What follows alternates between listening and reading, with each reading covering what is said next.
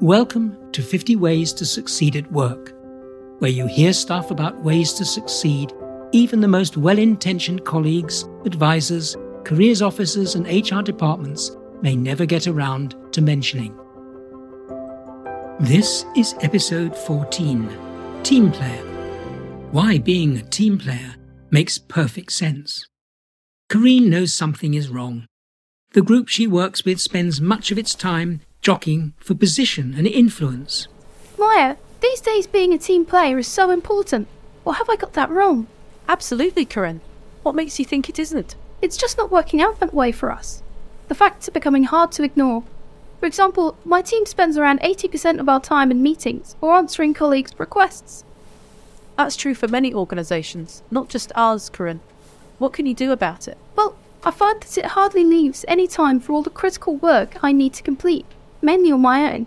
Yet I admit I need the team since I can't cover all the angles on my project without their input. Corinne, I'm still unclear about what you intend to do. Well, Maya, I'll have a go at getting the team to face up to what's happening. If that fails, I guess it's time to move. I'll let you know how I get on. 3 months later, Corinne calls her friend up excitedly to tell her about our recent job move.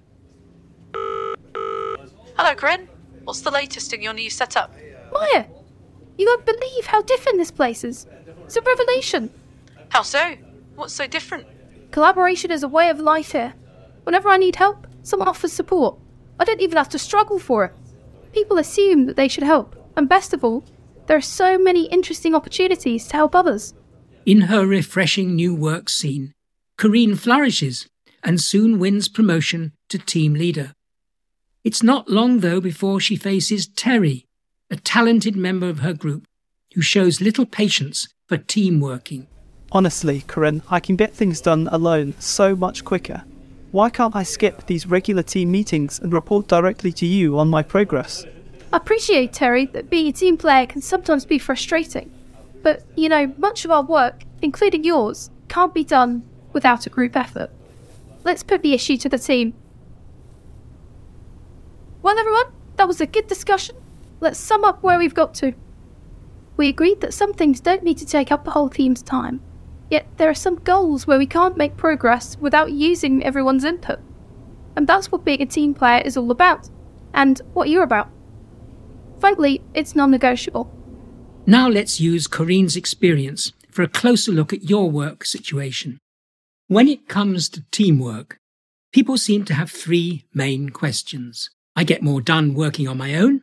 Why must I be a team member? What do I need to know about being a team player? And how do I work well with others in a team? Let's start with I get more done working on my own. Why must I be a team member? Research on teams and collaboration suggests that only about 3 to 5% of a team makes a decisive contribution. Despite this, few worthwhile projects these days rely solely on one person's efforts. Working alone means you may need help to take sufficient breaks to finish projects on time. Seeing a project through on your own can indeed be rewarding, yet as a team player, you have the opportunity to celebrate your successes with others who understand and share them. As an individual player, you can't easily combine different perspectives and draw on various unique skills. Teamwork works like a collective toolbox. Everyone collaborates on ideas and draws upon their talents. As a solo player, doing your thing, you risk getting stale, seeing only one point of view. When team members communicate openly, they're more likely to cultivate trust amongst each other and feel comfortable sharing new and creative ideas. As an individual, you rely on self-motivation to get things done. Contrast, teamwork can inspire people, including you, to get on with tasks. To sum up the benefits then, research shows that collaborative problem-solving leads to better outcomes. When you have team support, you're more likely to take calculated risks, leading to innovation. And working in a team encourages personal growth, increases job satisfaction, and reduces stress. The second question people often have is, what do I need to know about being a team player? Anyone employing you will probably want assurance that you'll be good at working in a team. They may ask, for example, How do you feel about working on a team? Do you prefer teamwork or working independently? Have you ever had difficulty working with a manager or other team members? And what strengthens you to be working in a team? As a great team player, you too need to ask the right questions of colleagues, such as, what's the objective here? What are the steps we take to do a successful project? What's the deadline?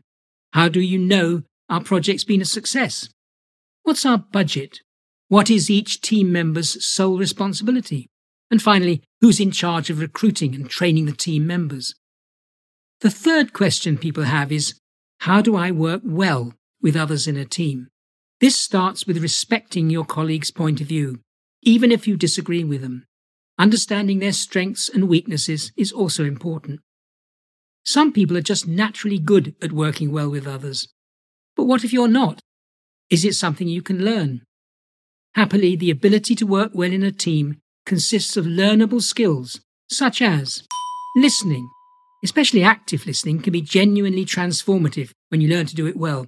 To listen effectively, you need to concentrate on everything the other person is saying and resist the urge to get carried away with personal thoughts or ideas. Check out episode 10 on being a lively listener. Giving feedback. Let your teammates know that you're listening. Use eye contact, affirmative nods, and verbal acknowledgements by asking questions and summing up what you've understood. Speaking. Spoken communication is essential in a team, whether you're face-to-face or communicating remotely. Practice articulating your ideas out loud and speaking in a clear, confident voice. Empathy. That's the ability to put yourself in a team colleague's shoes and connect with their feelings at the moment. Flexibility. Adapt quickly and respect ideas and beliefs different from yours. Allow these to influence your thinking or an outcome that you care about. Be future-orientated. Make a habit of focusing on the present and the future, not the past. Help team colleagues at solutions and outcomes rather than assigning blame. Default to yes and treat every idea as viable until proven otherwise. Demonstrate patience. Teamwork can be frustrating at times. Your ability to be patient is a vital team contribution and can help to mitigate stress, avoiding team conflicts, and remain focused on a goal. Building patience is all about knowing what you can control and what you can't.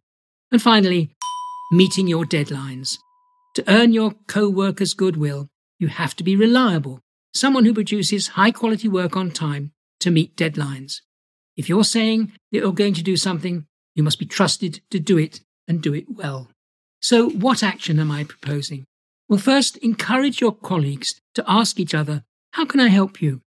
Secondly, team players invest as much energy into other people's ideas as their own.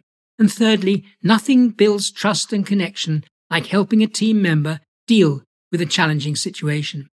And my takeaway from all of this? Being a team player can significantly contribute to your reputation and success at work. Listening to an episode of Andrew's 50 Ways to Succeed at Work. For more episodes, subscribe free to my regular weekly podcasts.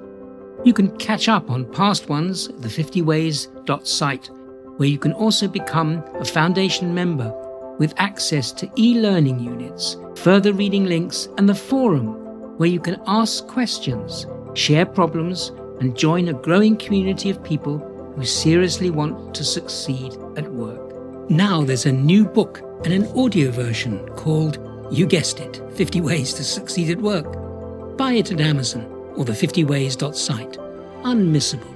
Thanks for listening, and bye for now until next week.